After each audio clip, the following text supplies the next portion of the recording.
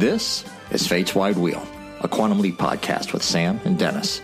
Every week, we review an episode of the cult classic time travel series and decide whether it holds up to present-day viewing, and hopefully, we'll entertain you along the way. Be sure to check us out on our website, fwwquantumleappod.com, and also on Facebook, Twitter, and Instagram under Fate's Wide Wheel. And be sure to subscribe to us on Apple Podcasts, Stitcher, or wherever you get your podcasts. Hello, everybody. Hello, welcome back. Here we are. We are, really in that countdown to the finish line. Home stretch. Home stretch. This is the fourth to the last episode of our beloved Quantum Leap, The Beast Within, and I think we've got some feelings. We've got some things to talk about. We got some feelings. We got some things to say. We're in the home stretch. It's kind of, we got 5 episodes left. It kind of be worth pointing out that at the time that when this episode aired, they were in the midst of filming the final episode. Because immediately after this episode aired originally, there was a promo, and it showed Scott and Dean standing in front of Al's place from the final episode. So just interesting to think about that when, as fans were watching the show when it originally aired, the cast was filming the final thing. Right, which at the time they would not have known necessarily was the final episode. From what I've read in Matt's book, The Beyond the Mirror Image, I kind of get the sense that by the time they got to the end of shooting the final episode, there was a sense of foreboding on the set. That sure, like when they did the wrap party, there was the real sense that this was like that it was over with. So they didn't know for sure, but there was a pretty strong sense that the writing was on the wall. Right. Yeah, but obviously they weren't, 100%. Otherwise, they would not have shot the potential alternate ending. What is now the alternate ending? Yes. So, yeah. It's interesting to think too that just as a viewer of the show, this was an episode that I did not catch the full episode the first time that it aired. I do remember watching the tail end of it, because obviously I remember the final moments, and I remember the leap out. I remember the leap out pretty specifically, just because it was something that was very different, which we'll get to later. But I did not see this one first run, and when I've returned to it since, I my memories of it were still pretty murky. I didn't have a strong recollection of the entirety of the episode, and I realize now why after having reviewed it. What about you, Dennis? Do you remember the first time you saw it? I do. I remember we talked about last episode, me being kind of excited because I thought maybe Sam did actually leap into Bigfoot. Right. At the end of the prior episode. Like, maybe that was just their bad Bigfoot costume. I think I may have gone into the first viewing thinking that he was going to be Bigfoot and being a little disappointed by it. I remember telling a classmate about the upcoming episode, very excited about it. I don't think he had any interest in the show at all. I think he was just humoring the nerd. And and I remember our math teacher, Mrs. Goodley, jumping on us for talking during class. So much so that this afternoon I went and I looked up Miss Goodley on Facebook, and she still lives in the area. She kind of sticks out in my mind because in my school she definitely stood out because she was a younger, just out of college, extremely attractive woman. Which was in contrast to most of the typical school teachers that we had in my hometown. Sure. So, yes, as a middle school boy, yes, she was the topic of much conversation among classmates and such. Yeah. But yeah, should she ever stumble upon this podcast? Should she ever? I don't know. Delighted to hear that. I don't know. Oh, I'm sure she knew. And now she's one of those. She's still a teacher, I think, and she's one of those people on Facebook. Finding a picture of her is very hard. It's just scattered with all of her kids. You know, like profile picture, kids. Sure. Every once in a while, you see like one photo of her in the background. But yeah, but then the actual details. I think after I realized it wasn't Sam hadn't leapt into Bigfoot, I was just kind of bored with the episode. And I think that's fair because I think as a kid, there wasn't much in this episode for me. Yeah, I can understand that, and I can agree with that. And it is interesting to think that in some ways the gimmick episodes of season 5 definitely stood out more in my memory, in spite of now coming back to some of the other episodes, certainly having stronger feelings.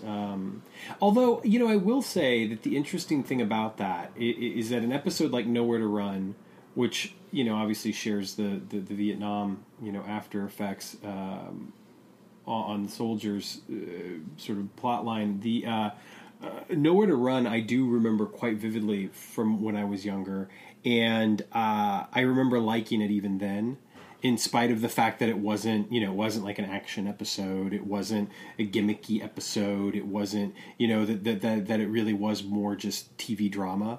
But I think that one of the things about being a young viewer of Quantum Leap is that you almost were trained in a way to appreciate that element of the show, the television drama element of the show. And of course, once we did start getting some of these sci-fi gimmicky episodes, you know, episodes like Shock Theater and The Leap Home and the bulk of season 5 do kind of stick out in a way just because they were different. Which I think, oddly enough, I remarked to you, I texted you as I was watching the episode, that in a way, this episode feels like a throwback to season 3, and yet that almost makes it feel fresh because it's been so long since we had an episode like this, with some exceptions, obviously. Sure. And I think, this episode is very creative. I like the note I took as I was watching it this afternoon is that any episode revolving around Vietnam that was so in the show's wheelhouse, because one, it was so fresh in everybody's memory. Don Belisario definitely had a connection to it. The writer of this episode, John D'Aquino, he had a connection with Vietnam. Not that he had been there because he'd been too young, but he knew a lot of people who had come back from Vietnam. So this was very much in the wheelhouse. And also, I think this is the only instance where we get a really lengthy flashback scene. Yeah. In any episode. Like sometimes we get like real quick, like fever dream montage kind of flashes back, but this is like an extended scene in the middle of the episode. And I think the thing that's remarkable about it, and we'll talk a little bit more about it later, is the fact that it is not from, like in Trilogy, we have some flashbacks that are from the point of view of a character that Sam is speaking to. You know, in Leap for Lisa, we get flashbacks from the point of view of a character. But this is not that at all. This is a flashback that it has nothing to do. It's literally Sam reading, Henry's journal and constructing it. And it really works quite well, I think. But let's get right down to business here. We are, of course, here today to talk about The Beast Within, directed by Gus Triconis. Gus is an interesting character as far as Quantum Leap directors go. He had a career as an actor in the 60s. Smaller parts for the most part, but it was in some fairly big films like West Side Story, The Sand Pebbles, St. Valentine's Day Massacre, to name a few. And then he went on to direct quite a bit.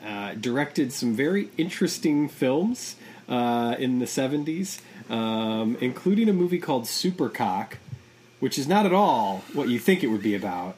The premise of this film is an American cowboy in the Philippines gets mixed up in cockfighting.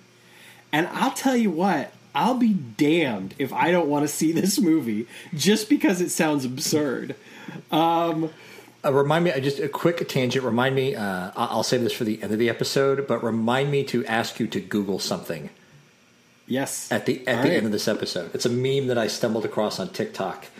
But we'll save it towards the end because I don't want to go off on too much of a tangent this early on. He would also direct the television movie Elvis and the Beauty Queen, which is probably the most notorious of all Elvis films. If only to start with the fact that it starred Don Johnson as Elvis Presley. Yes, that Don Johnson. Oh, Don Johnson. Who made an interesting Elvis, to say the least. Oh, good God. Why? Oh, why? I know, right? He would direct 4 episodes of the 80s version of The Twilight Zone. He did Beauty and the Beast, Wise Guy, a few episodes of The Flash TV show, the original, not the one that's currently airing, obviously. This was his only Quantum Leap. He would do an episode of Sequest, a bunch of episodes of Baywatch, some Hercules, some Viper, Pensacola Wings of Gold, and the last credit we have on IMDb for him is an episode of 18 Wheels of Justice. 18 Wheels of Justice. Yeah. I feel like we've talked about that one before. Right. But yeah, it seems like an interesting character. I was reading a little bit about him, and I think that he definitely brings some unique qualities to this episode as director, which we'll get into. Our writer is John D'Aquino, who is someone that we are quite familiar with. Yes, we are. As Frank in both of the Jimmy episodes. He is responsible for the writing of this episode. We'll talk more about that as we go on. He did indeed have some comments about the episode. I get the feeling that this episode was written a while back. Like, this episode was... I don't think that he wrote this episode in 1992... late 92 to be used for 1993. I have a feeling that this was written, somewhere in 1990, 1991. It was worked on just because of a couple things we'll talk about later. Our air date is March 16th, 1993. Our leap date is November the 6th, 1972. Sam has leapt into Henry Adams, and we are somewhere in Washington State. We don't know exactly where, but we do know that it is a fairly small community. Yes. Let's go. TV Guide description. TV Guide. Sam steps into the life of a Vietnam vet with a nailing buddy who both share a bitter past with another vet.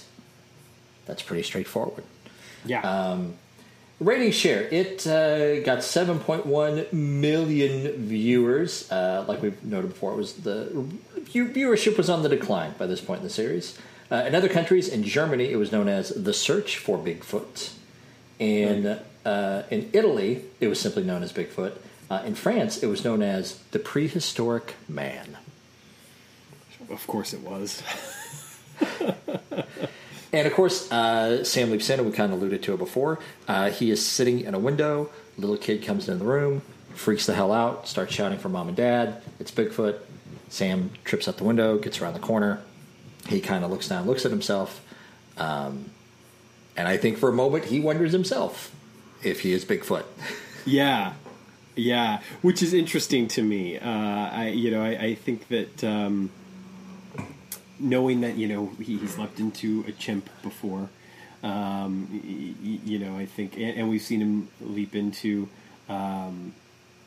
An adolescent boy. We've seen him leap into women, obviously. So, why not have him leap into Bigfoot, right? Especially in this season of all seasons. I could easily have been fooled into thinking that, yes, indeed, he's leapt into Bigfoot.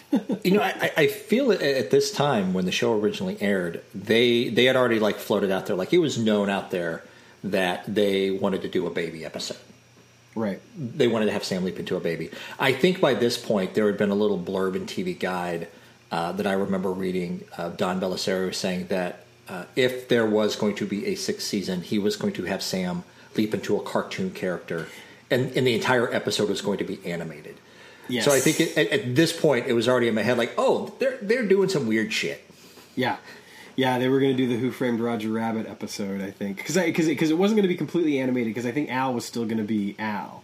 Okay. But who knows? Yeah, who knows? But because I think that's what they had been sort of influenced by. Yeah, obviously all things were on the table. I think we can agree, however, that the show really does work best, when Sam leaps into a human. I don't know. Fuck it. We're a Star Trek podcast. Like the one guy who gave us the bad review on iTunes. Have you watched any of Lower Decks yet? I've watched the first 2 episodes. I've not finished it yet. I've heard really, really great things about the finale in particular. Could you imagine just a straight up Rick and Morty style animated Quantum Leap? I think it could work. Yeah, I could absolutely. Yeah.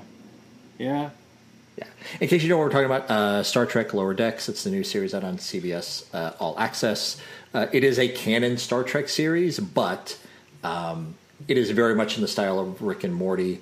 So I mean, it's very much tongue in cheek. They take Star Trek to task, and they mock it very lovingly. It's very Galaxy Quest in that way, but yeah, definitely check it out. Yeah, I mean, like I said, I've only seen a couple episodes, but what I've seen of it, I do really quite like, and I've heard only good things about, the rest of the season, and in particular, I was reading, just briefly, tried not to read too much because I didn't want anything spoiled, but I did read that the season finale in particular, somebody says it's the best season finale of Star Trek they've ever seen, and that does include Best of Both Worlds Part 1. So we'll see. We'll see. It was good, but I don't know if it was that good. It was good. I enjoyed it. Yeah. Yeah, I mean, it's going to be hard for it to live up to that. I'll give you this small spoiler. There is now officially a Faith of the Heart joke that is in the Star Trek canon. Oh, dear God, that's beautiful. Yeah. I'm actually glad to know that. Back to Quantum Leap. I did like this leap-in. I thought that there was something about this leap-in that encapsulated, and again, we've talked about this before, at times the leap-ins become somewhat utilitarian. It's just like, okay, get Sam out of wherever he is into the next one, and we'll pick it up next time. And I think that's a shame because early on, we had some really inventive leap-ins. We had some shocking leap-ins, some moments where you think back to like season 1 and season 2. And granted, they had the benefit of saying, like, this is the first time Sam has leapt into a black man. This is the first time Sam's leapt into a woman. Of course there were things like that they could play with in ways that, they couldn't do in Season 4 and Season 5. But that said, there's something about this leap-in that feels, I don't know, more akin to those early leap-ins where you get a little, there's a little bit of comedy, there's a little bit of that shock, there's a little bit of that, like, it just leaves you wondering, like sincerely wondering what's coming next. Mm-hmm. Which I think is really cool because, going even back to like Lee Harvey Oswald, for instance, when you saw that original leap-in, it was shocking. But to be honest, it didn't leave a whole hell of a lot to the imagination. And especially considering the episode we got, with the exception of the twist ending, if we want to call it that, we didn't get a lot that was shocking. Like, if you knew anything about Lee Harvey Oswald at all, if you'd ever picked up a book, you couldn't Wikipedia it, obviously, back then, but sure. If you'd ever picked up a book, you knew they didn't show us anything that we didn't really already know. So I think that there was something about this leap-in that I did enjoy, and I think, I talked in the last episode that I liked that leap-in, but at the same time, that leap-in also was, oh, it's Marilyn. This isn't that. And I like that. And like you, there's that moment of like, does Sam really think he's Bigfoot? Which is amusing to me. Mm-hmm. For sure. Yeah. So we're going. We get the opening credits. Maybe we should meet Daniel. That was his name. Yeah. Yeah. I misheard it because I thought it was Samuel. I swear, like last week when the leap out happened, and I was watching Goodbye Norma Jean, I was just like, I could have swore she said Samuel, and I was like, huh. But yeah, it's Daniel. Yeah. It is indeed Daniel. Daniel, played by David Tom. Doesn't have any huge things to note. Like, it looks like he's been active on and off. Does a couple things a year. Had a stint for 16 episodes on All My Children back in the early 2000s. You know, he was a regular on The Young and the Restless for 308 episodes. So he was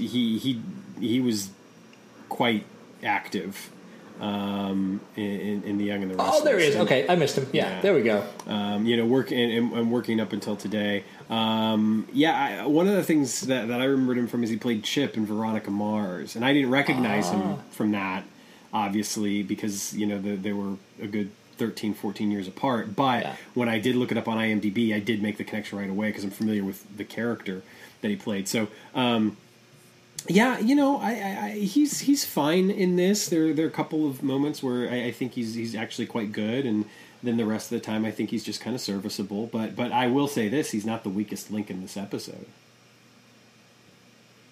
You have opinions. Oh, do I? All right. Well, keep me in suspense. Then we have Eileen Seeley. She plays Karen. Is that her name? Yeah, she plays Karen. She's our Star Trek. Yeah. Yep. There you go. Is she the weakest link?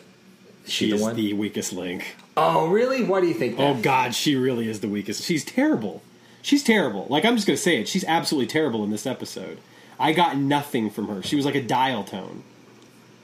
I said I do. I thought that was enough. Dennis, you were fucking Marlon Brando in that moment compared to what she is in this episode. I'm sorry. Like, I just do not think. I think she adds absolutely nothing to this episode, and it's so frustrating to me because she has such a pivotal role, and there are two scenes in particular where she could have, like, the right person in that role could have easily elevated this episode beyond what it is. And ultimately we get someone who's, quite frankly, less than serviceable. She didn't bug me that bad, but sure. Oh, man. Like when she's talking with Daniel about, you could still love somebody even after they die. Like, she is so flat in that scene. The thing that bothers me so much is that here's what really bothers me. You have Pat Skipper, who plays Luke. Yep, who we've seen before, by the way. Yes, we have. That's right. Who actually does, I think, a really nice job in this episode. And I think that he's also a breath of fresh air because he's not one of our mustache-twirling villains that we can be so used to in Season 5 of Quantum Leap. I mean, hell, even in Goodbye Norma Jean, What's-Her-Face was a mustache-twirling villain, basically.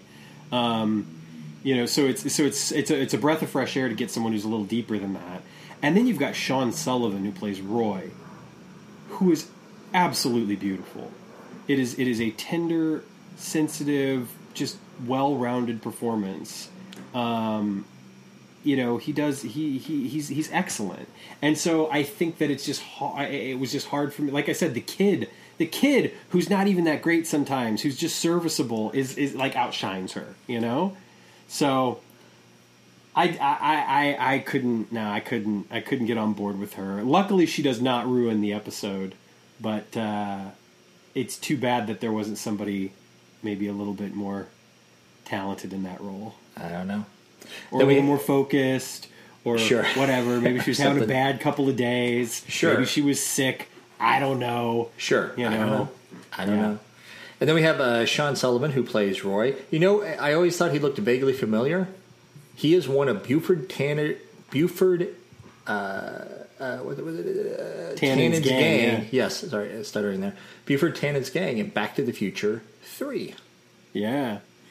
Yeah, he's also most recently in The Umbrella Academy, which I've not yet seen, but I really want to.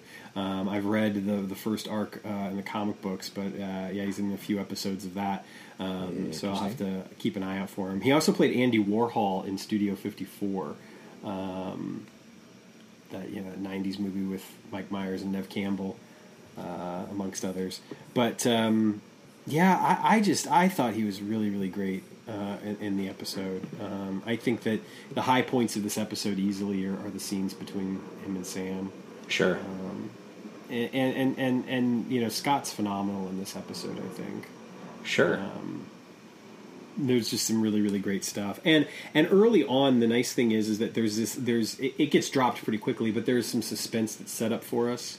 While Luke goes to see what Daniel saw outside, and he finds the pills that Sam has dropped, and it's just a good setup. It's just a good setup. It really is. It is. Yeah. There's a lot of great small little scenes in this. Yeah.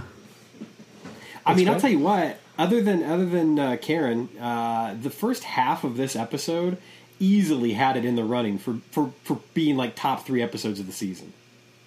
Yeah, I'd put it up there. But it didn't sustain itself. It didn't. Yeah, but hey, what are you gonna do? I think the bedroom scene. I always love doing this. The bedroom set. I think we've seen that one before in Moments to Live. I really think that was the bedroom where Sam was being held. I think you were absolutely right. And that's the window he tried to climb out of. Yeah. And I almost wanted the cabin, the living room area, almost kind of looked like the cabin from Her Charm. Oh wow, okay. But maybe I'm wrong about that. Could be. It could very well be. I like Sam's voiceover here early on. We were talking last week about not enjoying the voiceover, but this is a voiceover done right, both in the writing and the delivery. You know? This is where I just kind of this early on, I was like, this episode would have fit nicely in season 3. Oh yeah. And I think that's a very, very good thing. It's almost as if, again, doing a throwback kind of episode is a breath of fresh air, which just kind of tells you how bogged down we got in all of these gimmicky episodes of the season. Sure. Oh yeah, I'm thinking had it been during season 3, they would have been more in touch with. They would have been closer to the whole Tom storyline, and there could have been some discussions hey, what happened to Tom? Right after Leap Home Part 2. God, yeah. Yeah. And it really does make me wonder if he wrote it around that time. Sure. And how closely, dialed in he was, with the cast and crew of the show. At that time he only would have done the one episode, only would have done Jimmy. Sure. But I just have a feeling that this was done, before the Evil Leaper even. So. Yeah. Yes, I mean, since we're on that topic, maybe point out. So yeah, John D'Aquino did write the episode, and Matt in his books notes that Tommy Thompson, who was still on the show at this time, he had enough weight on the show where he could bring an outsider in, which John was. He could bring an outsider in to write the script as long as he had final responsibility for it. So John wrote the script, he turned it in. Tommy did some uncredited rewrites, and I think other people did some rewriting on it. And I think you mentioned earlier that eventually he said this was not the episode that he wrote, and especially he did not have the twist in the end where we actually have Bigfoot show up. Yeah. I would be curious to read what the original script was and how different it was. I wonder if it was really more of an actual drama, talking about the trauma of Vietnam. Because I think if the episode does have a weak point, it's the whole, we got to stop someone from dying of something, and so in this case it's seizures, and it's that whole thing, and the quest for medicine. And I wonder if the original script was just a little bit more quieter, really dealing with the PTSD of war. Right. Well, I have a feeling, if I were to make a guess, that the original script for the episode excised almost all of the Bigfoot stuff beyond Daniel's maybe fascination with the idea of there being a Bigfoot out his window. Because I could see that being the initial impetus for the boy to run away from home to go find Bigfoot or whatever, and then come upon these 2 Vietnam vets that knew his father. But I think that that's probably where it would have ended. And I think that the original, thing that Sam was there to stop was to stop this boy from dying. That Sam still would have been arrested, that things kind of would have gone that way, that ultimately he's there to save Daniel's life, but he's also there to save, Roy, which is what happens. But I agree. I think that the seizure stuff, might become a little overblown. Not that that's not a very real problem. I mean, obviously my mother suffered from epilepsy, so I'm very familiar with what they can do. But certainly all the Bigfoot stuff, I think, would have just never, and the crazy thing is that we're talking about probably maybe 2 minutes of actual, like, on-screen stuff that might have been changed, if that. But it would have. But I think just tonally, and where the episode would have been driving to would have been very different. Yeah. And it's the reason why, too, I was saying that thing about the first half of the episode, because I think we get so much really great stuff in the first half of the episode, and then it feels like Don and Tommy and Chris came along and said, "All right, John, we're gonna just piss all over the last 30 pages of your teleplay." I don't know, because I think it was somewhere, or it was in the last entry that, by this point, Tommy Thompson was still around, but he was ready to be done. He said things were just getting weird on the show, and he was ready to move on. So I wonder how much of it was more Don's doing. But anyway, so the first half of the episode, we get the great scenes. Like, I love the scene where Sam first comes out the next morning of their campsite.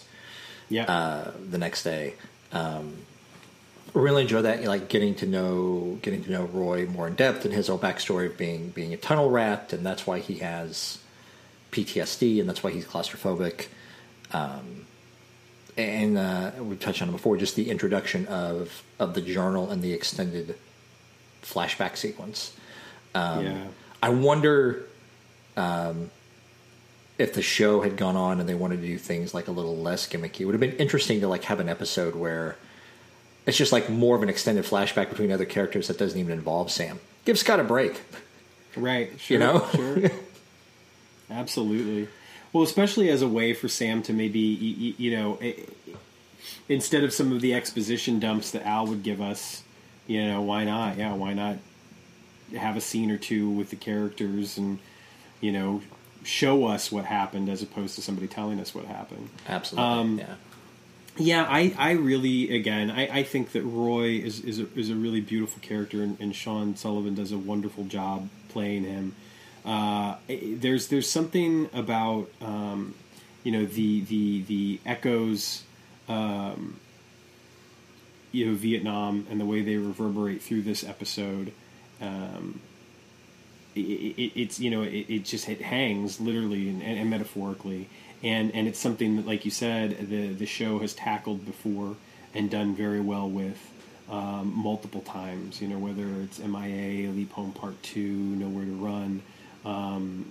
There's been, Animal Frat. Vietnam has played a very large role in the history of the show, and there's a reason for that. We've talked about it before. The generation that was producing the show, the generation that the show was initially intended for, all that sort of thing. And I actually like the fact that the PTSD, which is clearly at play here, is also, married to a literal physical wound as well.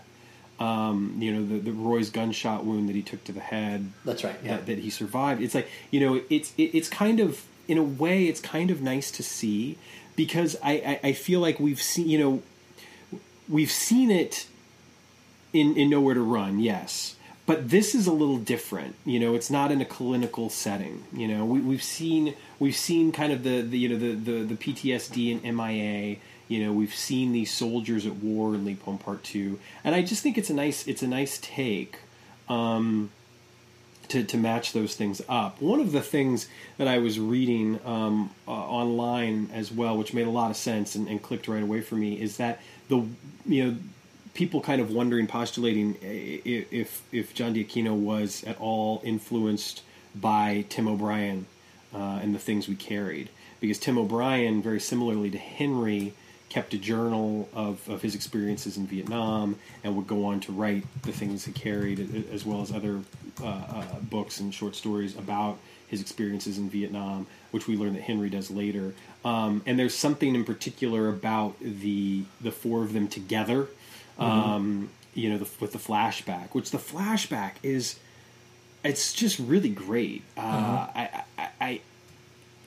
I mean, it's something that's so different. Sam's voiceover helps it work too. I'm not 100% sure on the switch from like the black and white to color. Yeah. Take it or leave it, whatever. Sure, who cares? sure, it still works, But it's just, it's really well done. It's a sensitive treating of the subject matter, and it makes me miss that tone in the back half of this episode. Sure, because I think it does kind of disappear, unfortunately. Yeah. Another thing that I really like too is when Roy is starting to get really worked up and Al's warning Sam that he could have a seizure. I love the way Sam jumps into action, calms Roy down. Like, it's like, that's Sam. That is Sam. That's the Sam that we've not really seen as much of.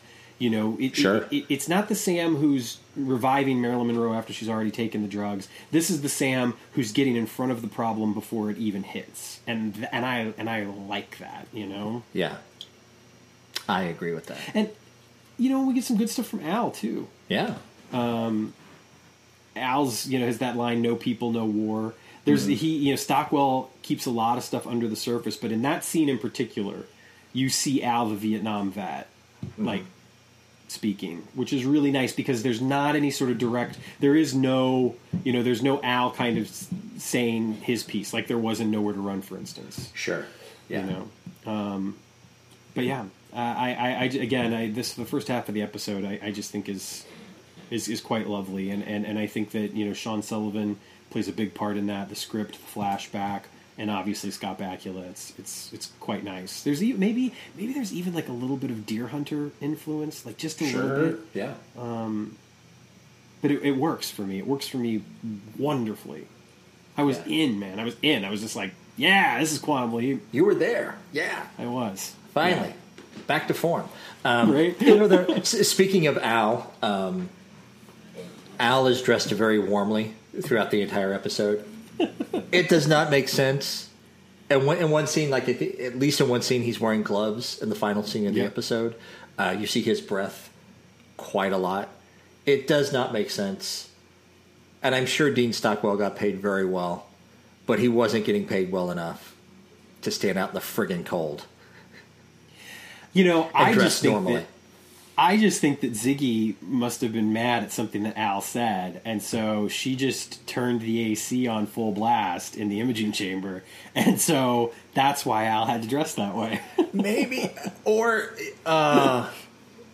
I'm saying, like, could they put in a joke? Could they put in, like, some kind of explanation? And I just like there's no explanation.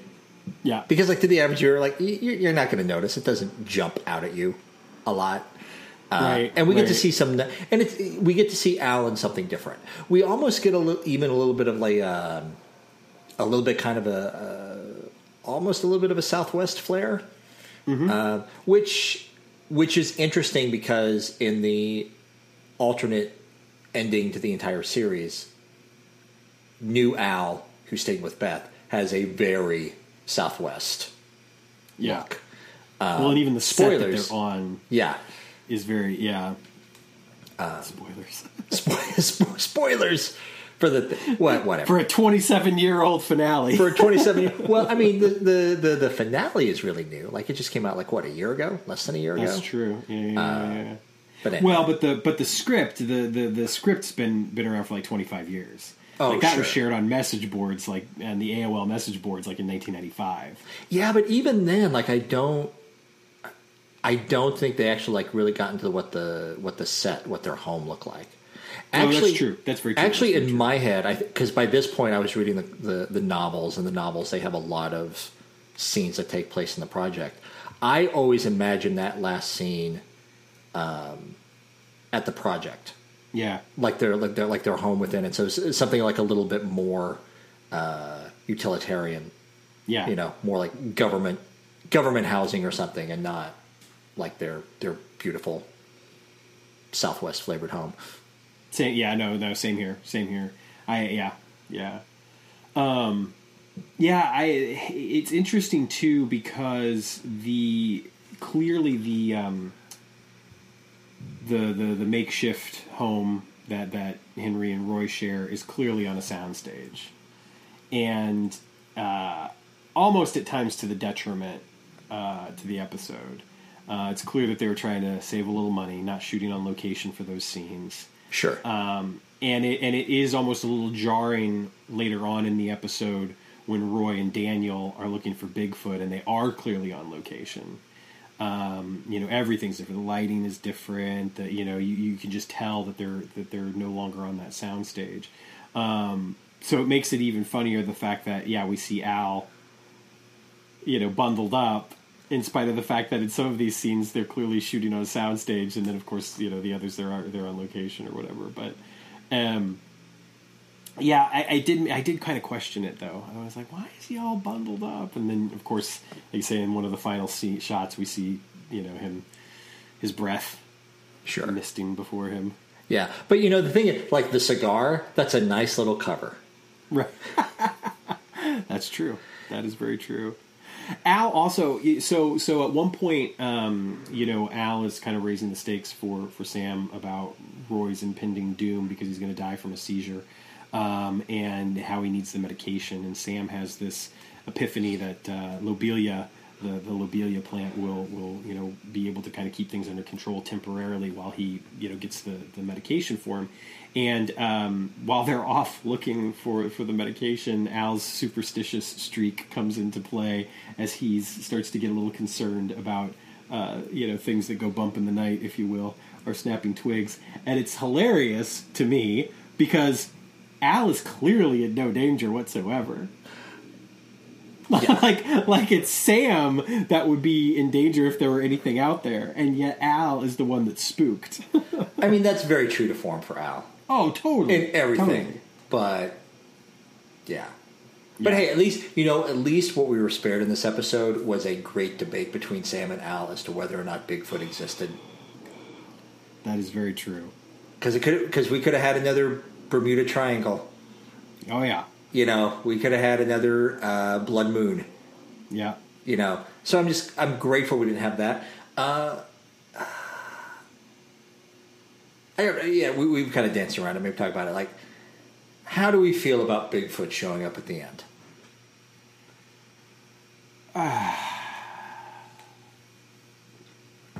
It's ridiculous.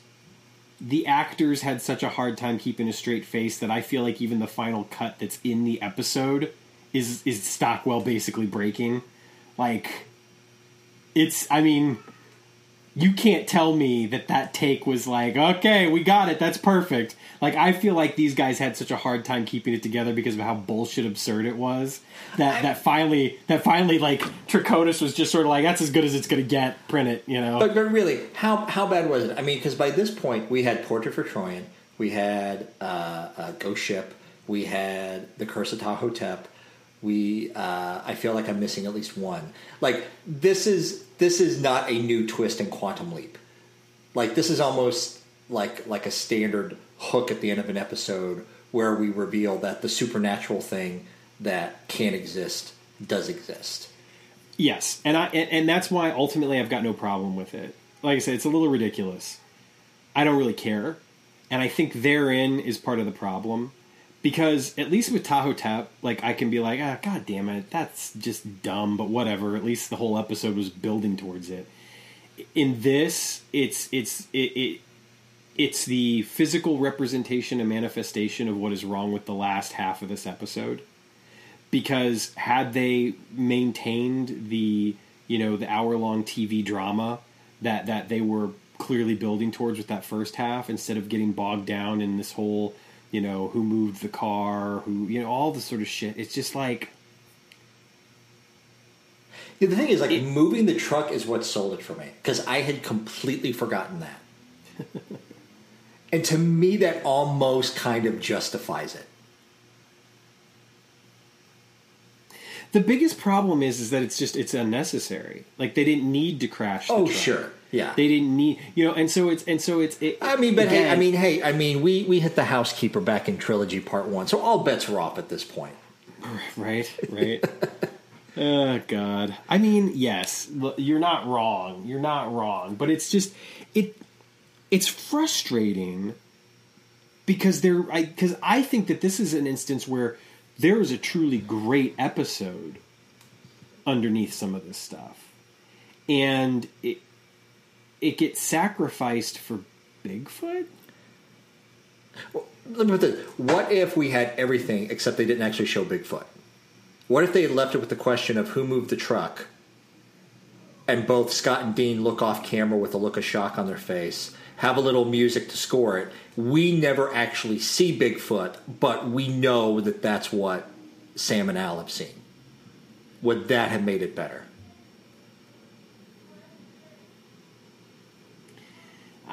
I don't know, because the problem isn't seeing Bigfoot so much as it's just that it's just not what the episode was about. You know what I mean?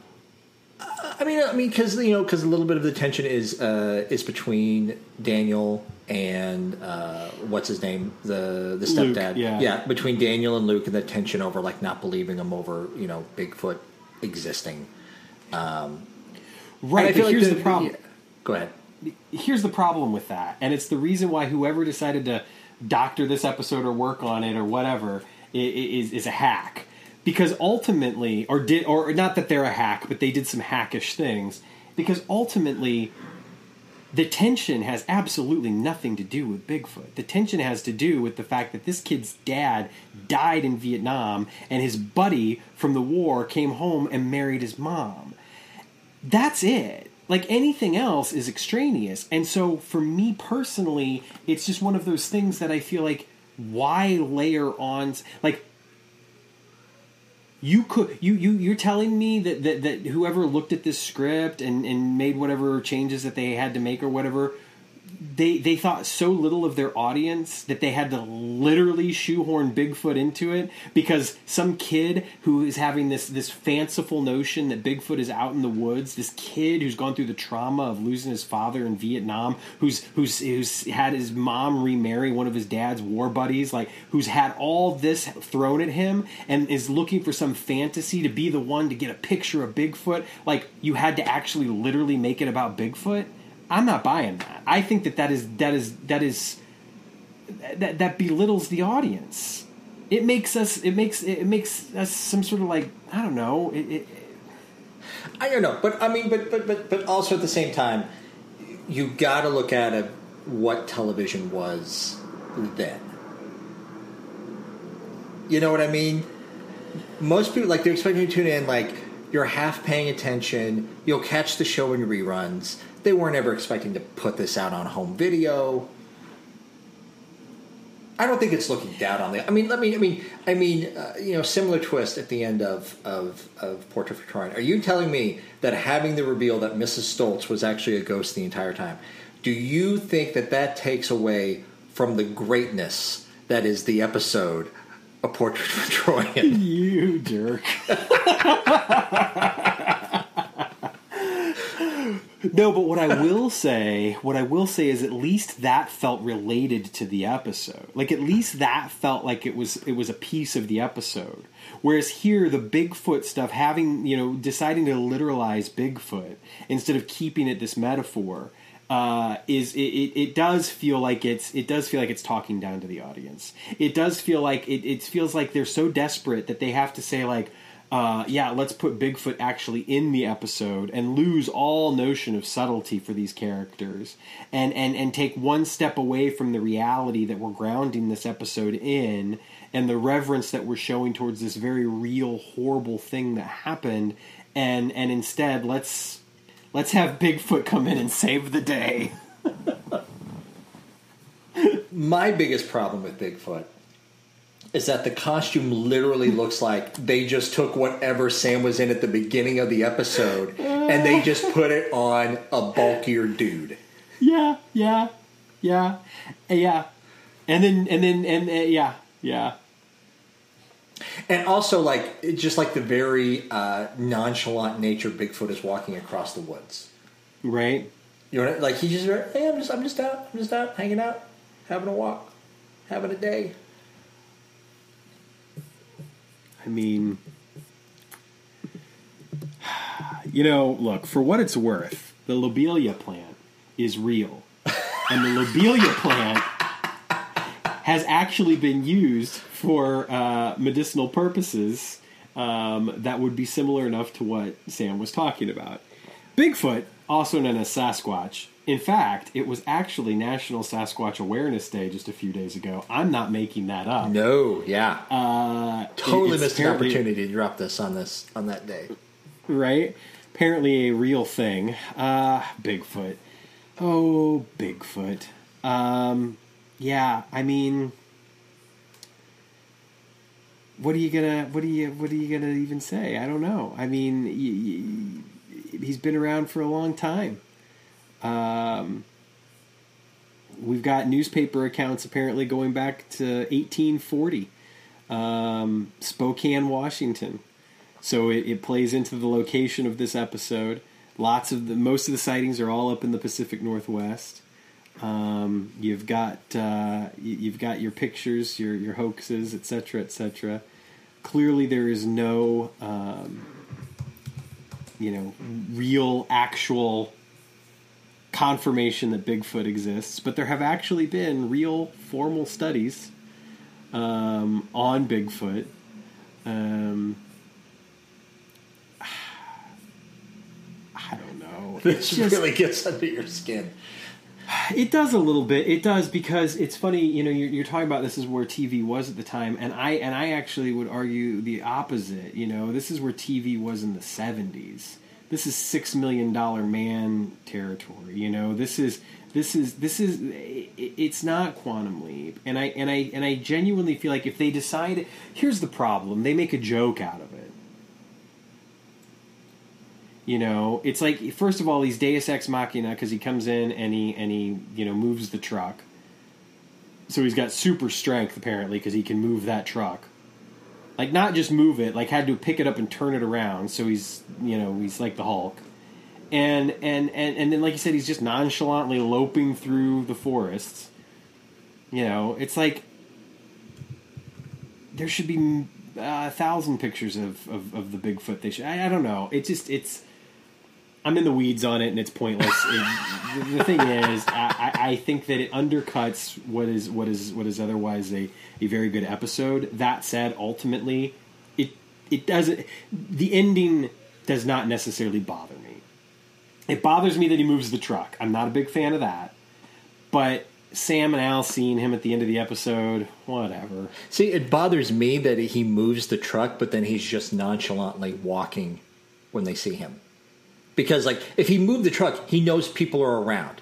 He is aware enough, like, he was being helpful to move the truck. He wasn't just moving the truck because, it was chest and leg day or whatever. He was being helpful. Why the hell is he hanging around and just walking around nonchalantly? Yeah. That's my beef. So I'm going to go back a little bit here. Here's where the problem lies, in my opinion. We get some nice scenes with Daniel at the camp, between Roy and Sam. Sure.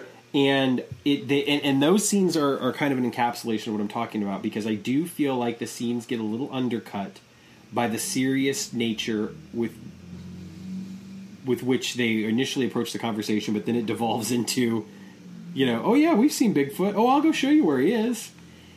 And the thing is, had it been done in any sort of like playful, way with the kid, like had it just been any sort of like, or Roy's manifestation of whatever delusional state that he might be in at any one time, it could have had some real gravity, but instead it's just like, it's very comic booky. It's like, okay, fine, whatever. Of course, you cut all this with the fact that, like, you've got Sam going to confront Luke in order to tell him that Roy needs help. They throw Sam in jail. Like, the confrontation scene between the two of them is really well done. Karen coming in and getting Sam out of jail so that they can go find them. it works. Daniel's fall and the camera stuff. How does he just fall into that weird little? That's a little odd. Yeah, but whatever. The fall seemed a little bit far-fetched to me. Right. But that said, once everybody, we're all on the location, and we've got Sam and Luke and Karen and Roy and Daniel's down in the crevice, some really great stuff happens. And what should have been the emotional high point of the episode, the finish of the episode, had you excised all the other Bigfoot shit, almost becomes throwaway. And that's really unfortunate. Because Roy making the decision to go down in that hole, he was a tunnel rat in Vietnam. We mentioned that. We didn't mention that earlier. For anyone not aware, tunnel rat was the name for, unofficial, obviously, name for soldiers that were generally very small and could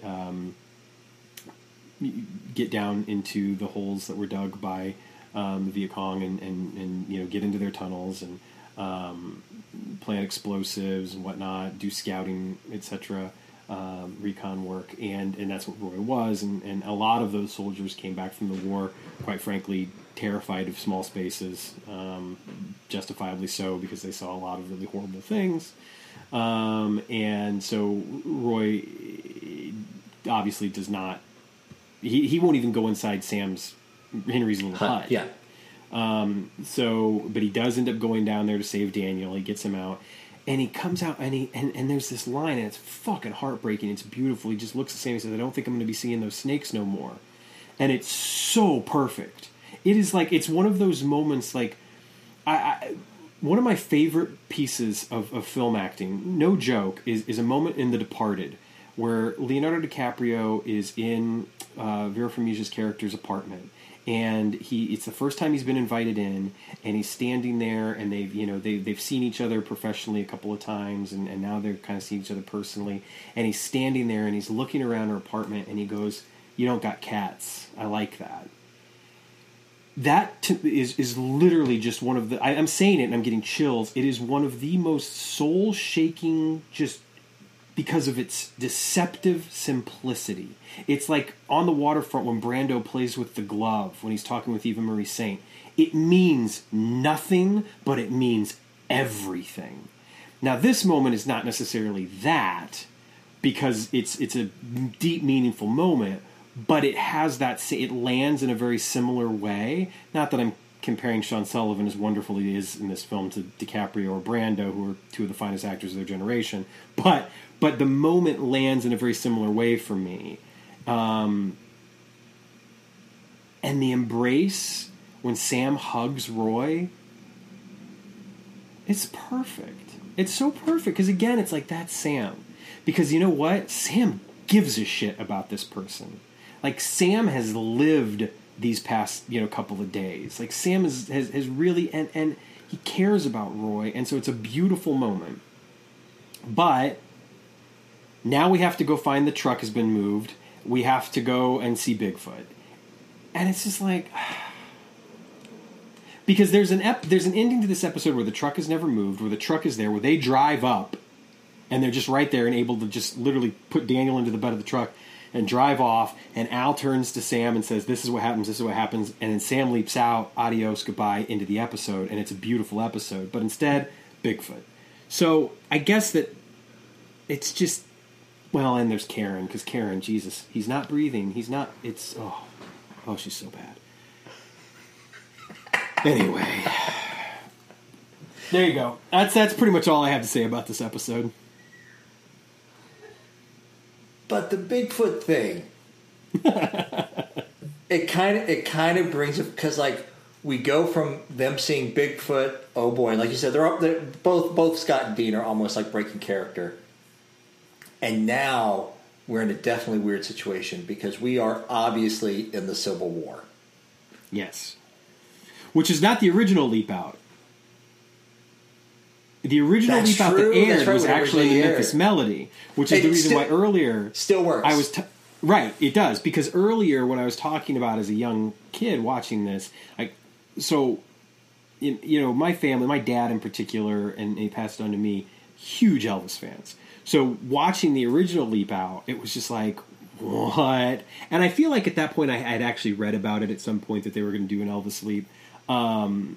Imagine my surprise, of course, the next week when I sit down to watch the episode and it's Civil War, which was also kind of cool. But yeah, that said, yes, watching it on the Blu-ray, yeah, we get the correct Leap Out, which is Leap Between the States. Yeah, he's obviously Civil War. Yeah.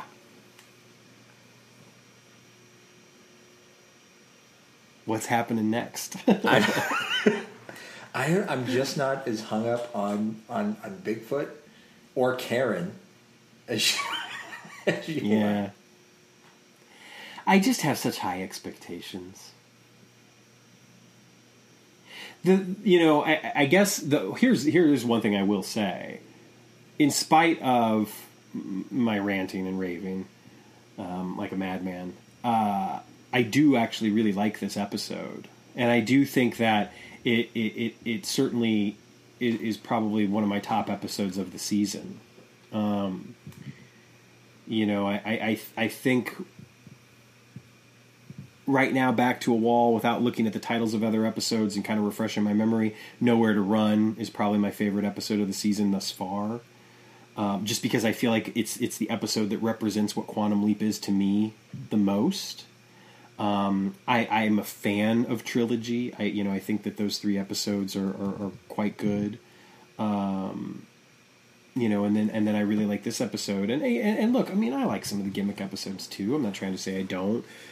But I don't, like I said, I don't even necessarily mind Bigfoot that much. I just think that in a weird way, they kind of made it a little bit more about that than it needed to be, and it does feel tacked on. And even before I read in Matt's book that they messed with the Aquino script, I already could sense that they had messed with the script. So that's just kind of why I think I have a bit of a beef with it. But ultimately, I still think it's a really good episode, and I think, much like Matt says in his book, I think it deserves revisiting. I think if you are a fan of this show, and you've not seen it in a while, it's worth going back and watching, because it's a good episode, and there's some really, really good stuff in it. Mm-hmm. I would say, just for Roy, for Sean Sullivan's performance, the entire flashback sequence, which I feel like the flashback sequence was needed, because I don't know if any of the scenes really were very good at really tapping into Luke's trauma, like Luke's survivor guilt. Mm-hmm. So yeah, the flashback was a nice thing. It didn't quite get there, but as I was watching it, it kind of reminded me of early Quantum Leap episodes where they really took the opportunity to tell other people's stories. Yes, through Quantum Leap, and it didn't quite get there, but I feel like they were close. Yeah, I completely agree. I absolutely agree. Yeah, I'm kind of looking back on this season, and man, this has got to be one of the better episodes of the season, without a doubt. I would, I put it above Goodbye Norma Jean. I put it above Revenge. Return. I think it might be better than Return. Yeah. Definitely Blood Moon, Dr. Ruth, Liberation, Tale of Two Sweeties. Yeah, I like Deliver Us from Evil. I like Starlight, Starbright. I love Nowhere to Run. Yeah. But again, I don't want anyone because I think I got a little too wrapped up in it. I don't want anyone to mistake, what I was saying earlier. I really, really like this episode. And it was really nice to watch. It was a really nice episode to watch.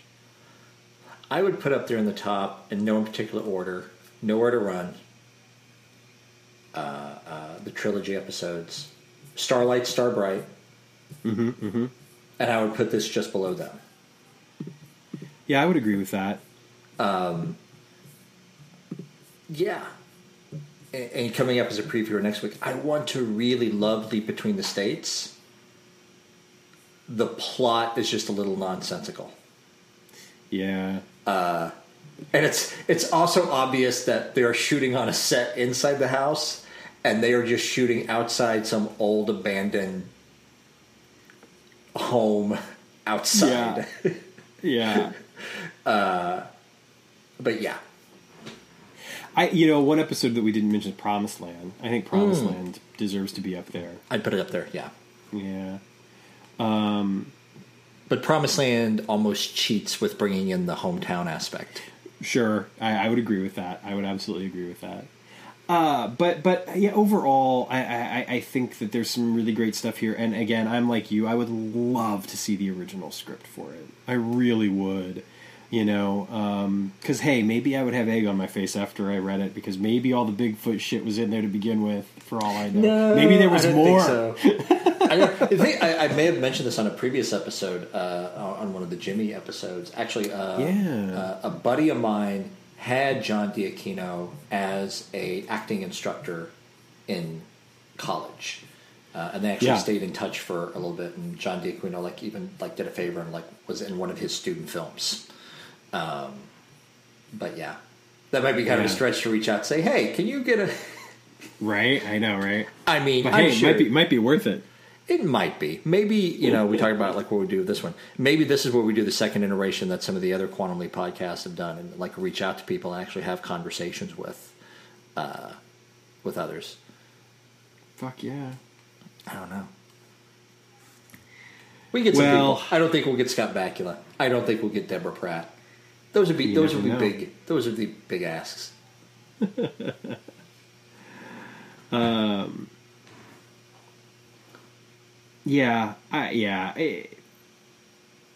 would be nice to read it, because I agree. I think that stuff was definitely not his idea, especially given his comments, which are actually from the Quantum Leap podcast. Sure, because he interviewed with them. Yeah, and Quantum Quarterly, issue 21, the spring zine, of 1995. Yeah. But we'll take a look on eBay, see if any of these scripts are out there right now. Right. I saw a couple weeks ago, our friend Jean Pierre, he was selling a varsity letter style jacket from the series, not like worn on camera, but like something like the cast and crew was supposed to wear, behind the scenes. Okay. But he was selling it for $500. I'm like, nope. So yeah, right. It'd be nice. So for what it's worth, we've got the mindreels.com in their rewatch that they did a few years back. They said that they rather like this episode. It's just the goofy final moments of this one that make it cheesy. The rest of it makes for a good Leap story. I kind of agree with them. Our buddy over at the MacGyver Project. What does he have to say? Let's see here. Oh yeah, he really liked this one too. Actually, a really well written episode with interesting and complex characters. Plot moves along at a good clip. It has a nice ending. Other than the Bigfoot shit, I completely agree with him. But I like that he mentions the pace. I do think the episode is paced very well too. Not a lot of downtime. There's it moves really, really well. Sure, yeah. Which is nice. One little piece of trivia that he came up with that I quite like is that this leap takes place exactly 10 years after All Americans. Oh wow! Yeah, for whatever that's worth. He also was not a huge fan of Karen. He's in shock, but his vital signs are good, she says, with the passion and urgency of a tin can.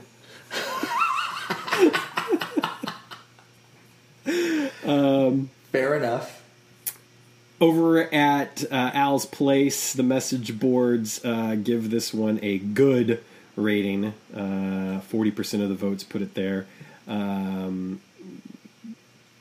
There were another 20% for average, 20% for fair, and about 10% for excellent.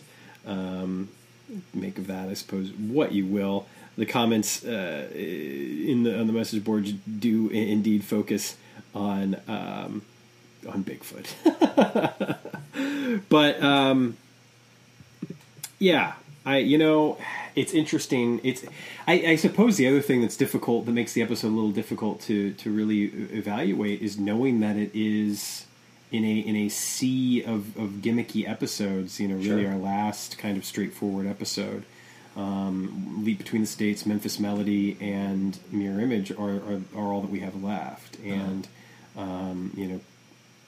Leap Between the States, obviously, we'll talk more about next time around, but there's a huge gimmick there. They break one of the cardinal rules, apparently, of quantum leaping. Now, they have a nice explanation for it. I personally think it works. Oh, yeah. I've never minded the explanation that they give.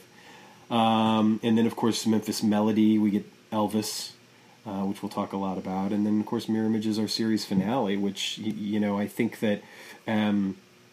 I don't want to call Mirror Image a gimmick episode, because I definitely don't feel like it was a gimmick episode. I think, if anything, it's just one of those big sort of myth arc episodes, basically, for a show that didn't really have myth arc episodes very often. Sure, yeah. And I'm looking forward to rewatching it, actually. It's been a long time since I've seen it, and I have very vivid memories of when I watched it when it originally aired. Oh, yeah. So it'll be interesting to talk about. That'll be... Yeah. Did you find a copy of the script yet? There's all Google kinds of searches. There's all kinds of different scripts, like anywhere ranging from like $10 to $100. Sure. None of which I'm going to buy at this time. Right. Yeah. So yeah, those are my thoughts on this episode. This is a good episode. I enjoyed it. Yeah. Yeah. Hey, if anything, shout out to Sean Sullivan for some excellent work. I thought that Pat Skipper as Luke, he has some really great moments. Some other moments, whatever, but I do think he has some really nice moments. Underplayed, yes. Yeah, I love, and it's one of those things that leaves you wanting in a good way. But I do love the character building, the world building. We didn't mention this earlier. I love when they're looking through the photo albums, because Sam and Luke are looking through the photo album at the same time. Yeah, obviously in separate locations. It's a really nice moment. It is. Yeah, and it tells the story. And that's the other thing too. I love the economy of storytelling there. It gives us everything we need to know about these four guys, and it's great too, because all of a sudden we're introduced to the fourth man, and we immediately know they're not around, and then we get the flashback story which tells us why they're not around, and then we've got these other three guys that are left behind, and we didn't really talk about it much, but Luke's decision, the complicated nuance of if nuance can be complicated, the complicated nuance of the fact that Luke went in to this hut to clear it, came back out, and is like, there's just an old man in there, and that Roy was like, all right, or not Roy, excuse me, that John is like, okay, well, go take care of it. I'm not going to do that. I've killed enough people. I don't want to kill anybody else. Yeah. So John's like, fine, I'll do it. Well, not really. Actually, what happens is Luke tells him to go do it. If you want to do it, go do it yourself. Sends him in there. The hut blows up, and that's how John dies. The one thing that I would say, and maybe there would have been room for this in the original script, who knows, is I almost feel like we don't get to see quite enough of Luke's conflict and tortured circumstances. It comes across well enough, but it's it's a nice ending. You get some sense of closure and healing for these guys. Clearly there's going to be work to be done. Sure. And the fact that Henry writes his book, and I love that Roy gets the job as a fire watcher for the Park Service. Yeah. That's really beautiful, actually. Yeah. So everybody kind of turns out okay. And you get the idea, too, that Daniel and Luke are probably going to be able to be, maybe a little stronger. While also, now Daniel has met his dad's other two friends and been able to, form a relationship with them. So, again, there's a lot at play, and I think, unfortunately, like I said, I got lost in the Bigfoot weeds, and I apologize for that because I hate to give short shrift to any of the things that I was just mentioning because they're really quite wonderfully done in the episode. I would agree with that. I will say, as Al is reading off what happens to everybody at the end of the episode, I was anticipating, because we had it at a couple points by this point, I was waiting to hear, like, one of them turned into a bad ending. Like we got the end of Promised Land, like we got the end of Goodbye Norma Jean. I was waiting for like the shoe to drop on one of them, but nope. Yeah. Oh, by the way, all of the actors in this episode still alive. Yay! I don't know for that. I don't know. We may. I think we're going to stay successful in that. I think. We're going to get the mirror. Yeah, we're going to get the mirror image. And, yeah. But we'll get there. Yeah, exactly. We'll get there. Yeah. Speaking of other time travel shows, have you dove into Timeless yet? No. You know what? Maybe I'll do that tonight, actually. It's a Friday night. I ain't got nothing to do. It's a Friday night. Dig in. We just finished the first season the other night. Okay. We're putting it on the back burner now because we are diving into The Haunting of Bly Manor. We watched the first 1.5 episodes. You haven't seen Hill House, have you? No, okay. Unfortunately not. They're not connected, so you can watch either one in order. They have very much like a very similar like aesthetic to them, but definitely recommend them. But I'll have to. I've my sort of spooky viewing thus far this season has been restricted to classics. I watched Frankenstein, Boris Karloff. Sure. I watched The Mummy. I've watched a couple other things here or there, but I've not yet. I'm not. That's the crazy thing. I'm not super up to date on my horror films, so or television programs for that matter. But I did see the. I think I saw the Netflix trailer for that, and was suitably kind of. I should check this out at some point. So.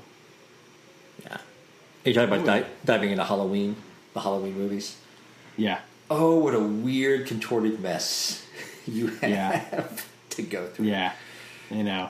Yeah. At this point, I just feel like I really need to see the first one.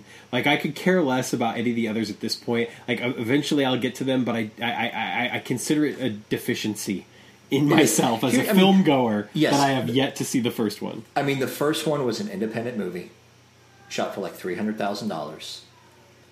It really laid the groundwork for the genre. Yeah, because it was the first of that kind of the semi superhuman. No. The first one he's not really superhuman, right? But just like the stalker, the killer. Just as part of your film school medicine, you should definitely watch. Watch the first one. You know who Christopher Lee is?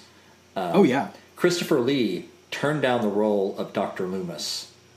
Oh, really? And somewhere he said that was his biggest regret of his career, was turning that movie down. Man, he would have been awesome, I bet. Because I'm familiar enough to, like, Donald Pleasance. I know Donald Pleasance plays the role, and I'm sure that he's fine, but... yeah, man, maybe I'll watch that tonight. Maybe I'll get to Timeless later. But it's funny because recently I've been this Friday the 13th box set came out recently, and I had pre-ordered it, which is weird because I'm not.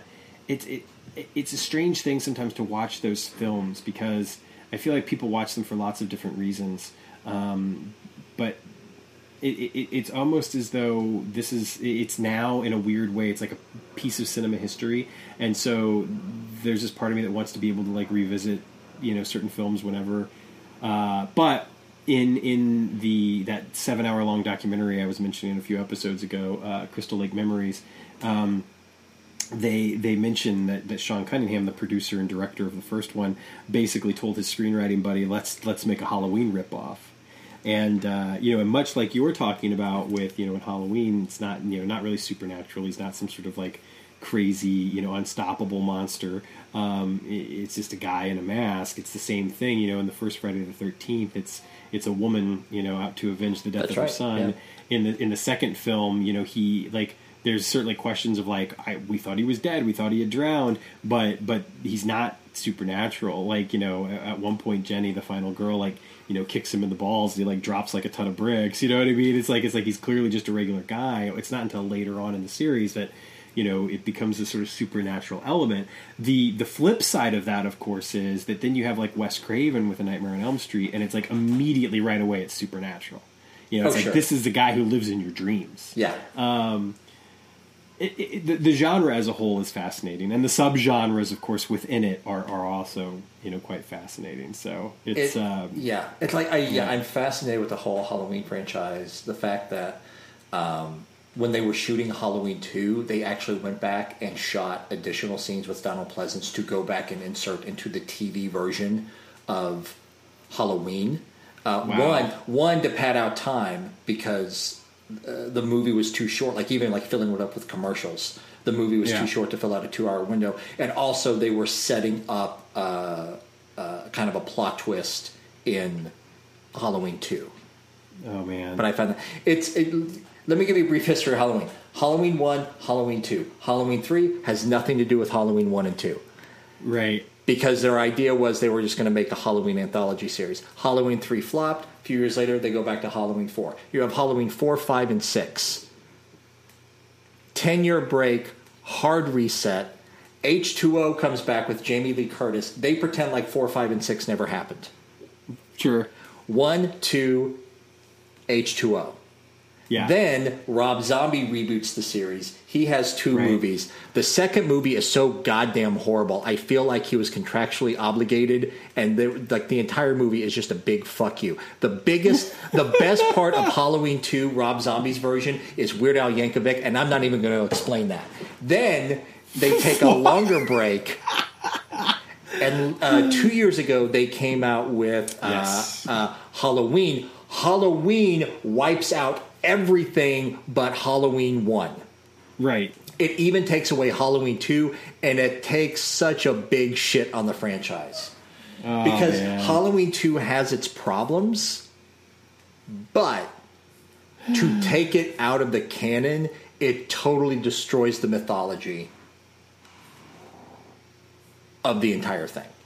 Because to not give you huge spoilers, Halloween 2 takes place immediately where Halloween 1 takes off, and it's the same night. Wait, what? Halloween 1, which hopefully you'll watch tonight, it takes place over, aside from like one early like flashback sequence to 1963, it takes place over the course of a couple of days. Okay.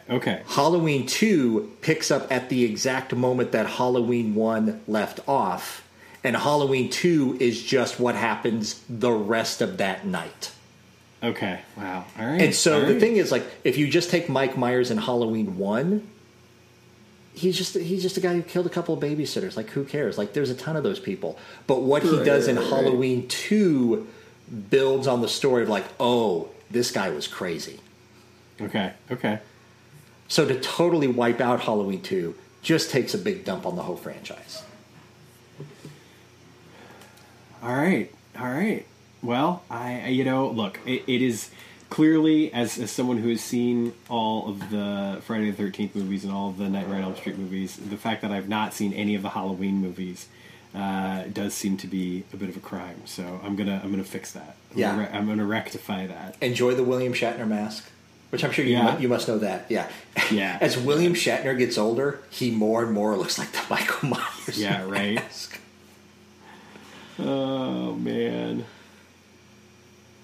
Bill Shatner. Oh, Bill. I was thinking of him the other day because I was thinking of Boston Legal. Sure.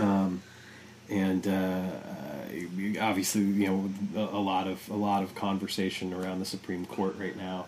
And it reminded me specifically, there's an episode in the final season of Boston Legal where Alan Shore, I think the name of the episode is even Alan Shore versus the Supreme Court or something like that. And it's a brilliant episode in his argument in front of the Supreme Court. He pretty much disregards everything about what brought him to the Supreme Court, the case that brought him there, because he knows he's going to lose. So instead of arguing his case, he argues against the Supreme Court, which is just beautifully done and unrealistic as hell, but still it's beautiful. But it got me thinking about the final season in general, and about how how kind of perfect and beautiful the series finale of that show is. Yeah. With the characters of Denny and Alan in particular, and of course William Shatner plays Denny Crane. And it just for some reason it just made me envision the idea of the alternate reality William Shatner living out his days somewhere in Canada with his husband. Denny Crane. I feel like we've talked about this before. Did you ever watch the final season of The Practice, where they introduced Alan Shore? Okay, yeah. I sure did. Because I did that years after the fact, and oh god, they totally retconned Alan Shore's character or softened him up. Yeah, well, because it's interesting because the first season of Boston Legal, there's still some kind of carryover. Mm-hmm. You get the strong sense that it's the character of Brad in particular kind of looks down on Alan because Alan is clearly a crook and a crooked attorney and all this sort of stuff. But yeah, by the time the second season rolls around, they had absolutely softened a lot of that to make him more the sort of the crusading, liberal hero icon that he became, as opposed to this, kind of crooked win at all costs lawyer that he was in the final season of The Practice. Sure. I really enjoyed the final season of The Practice when I went back. Me too. Yeah. Yeah. I really liked that version of Alan Shore. Yeah. He would not last on TV today. But, no. Yeah. I don't even know if the Alan Shore that was in Boston Legal would last on TV today. Oh, no. A few months ago, Betsy and I, we watched some of the first season of Boston Legal because she had never seen it. And, just very frequently we made it, whoa, nope. That joke would not fly on TV today. Nope. Yeah. That. But then there's his summations. You get to the end of the episode and he gives his summation and you're just sort of I don't even care anymore. I just, You can be lewd and be the lech that you are. It's fine because you said that and that is like balm for my soul right now. So please don't cancel us. We don't mean that. No, but yeah, he is. It's an interesting character for sure, and I think that. Who he is in the final season of The Practice compared to who he becomes in Boston Legal, you're right. It is a very different character. It's still, to use the word of the day, still problematic in many ways by our standards now. But very interesting. I think the thing that becomes more interesting too about the character is the fact that he does start to get called out more and more as the series goes on. I think Candice Bergen's character in particular is very good at calling him out. Shirley Schmidt, she calls him out a number of times. Mm-hmm. She's a good foil for both of those characters. And clearly having an actor like her play that role, I think was a calculated move probably on David Kelly's part to bring someone like her in to kind of balance them out a bit. Yeah, absolutely. Anyway, this is a Quantum Leap podcast. Thanks for sticking around these last 20 minutes. Yeah, we've just been rambling. We've just been rambling for a while. Thank you so much. As usual, for hanging out with us. I imagine once we hit Mirror Image, we'll probably take a bit of a break. Figure out exactly what we're going to do next. I just randomly had this thought today that I don't think has occurred to me before. Throw this out there, and we'll throw this out there for anyone who just stuck through 20 minutes of us not talking about Quantum Leap. Right. But I'll throw this up on Facebook too. Not doing this for the entire series, but going back and redoing some episodes and actually doing a live watch. Sure. It's something we you and me, we actually watched the episode together and commented on it as we go. And if anybody wants to go back and watch that episode along with us, and kind of a commentary, but not the actual people produce the show, just some two schlubs sitting in their homes in Albany Park, Chicago. Yeah, that would be fun. I would definitely be down for that. You know, it's one of the, like, another thing that would be lovely too is reaching out to a couple of our old guests and seeing about the potential, because I know, you know, we really wanted to have Chris Stewart back on just because Chris had been in a number of our episodes throughout the past couple of years, and unfortunately just the technical capabilities and all that sort of stuff, he's not been able to join us and most likely won't be able to join us before we finish. But we would love to have him back on for an episode. So the opportunity to maybe not redo, we're not looking back and saying, although there are a couple of episodes I do think I would like to go redo, but said, we're not like replacing the old episodes at all, but just maybe, offering a new way. A new one. Yeah, just a new version. Certainly keeping them shorter in this instance, because we'd confine ourselves to the run time of the episode, give or take a couple minutes, and and of course we still want to talk the novels and the comic books, and if we get a reboot, then obviously we'll have to kick it into high gear. But and I do think that after Mirror Image, we'll certainly do kind of our postscript episode, if you will. Oh, sure. And talk about the series as a whole, and so we've got more episodes in us for sure. But I imagine after we'll do 3 or 4 more and probably take a little bit of a break. Not that should be anything new for our longtime listeners, because we've taken quite a few breaks. Thank you for sticking. Yes. Yeah. But it's life is hard. We got a pandemic. I just started a new job, which I'm lucky to have a new job. But yeah. Yeah. Yeah. One thing, here's a shout out. I a very dear friend of mine who I've spoken about a couple of times before on the podcast, Chris Redman, and he lives out in Arizona. And as the pandemic has hit, and he'd listened to us a few times even before that, but as the pandemic hit, he was he'd started to kind of listen to us where we were at the time, and then he was like, I've got all this free time, so he basically went back and listened to every single episode. So he's listened to every single episode in light of the pandemic, and he's offered just such lovely feedback over the past few weeks, and about what he likes, and just how it's enjoyable to listen to the conversation. So I'm grateful for that. I hold his opinion in pretty high esteem. He's just wickedly smart and extremely funny and creative guy, and again, someone that I would love to have on the podcast, and hopefully that's something we can make happen at some point. But because we are in these circumstances, I feel like it's a great opportunity for people to, people have been binge watching show after show and been listening to podcasts and taking up that art project that they meant to get to, or whatever the case may be. And so, for anyone who's been with us literally since the beginning, we know it's been a long road getting from there to here. and that is how I tie it all together. And on that note, listeners, thank you so much. We'll be back, hopefully sooner rather than later, for the leap between the states. That's right. We're going to get this done. We're going to get it Thank you guys so much. Take care. Everyone take care in the meantime. Bye.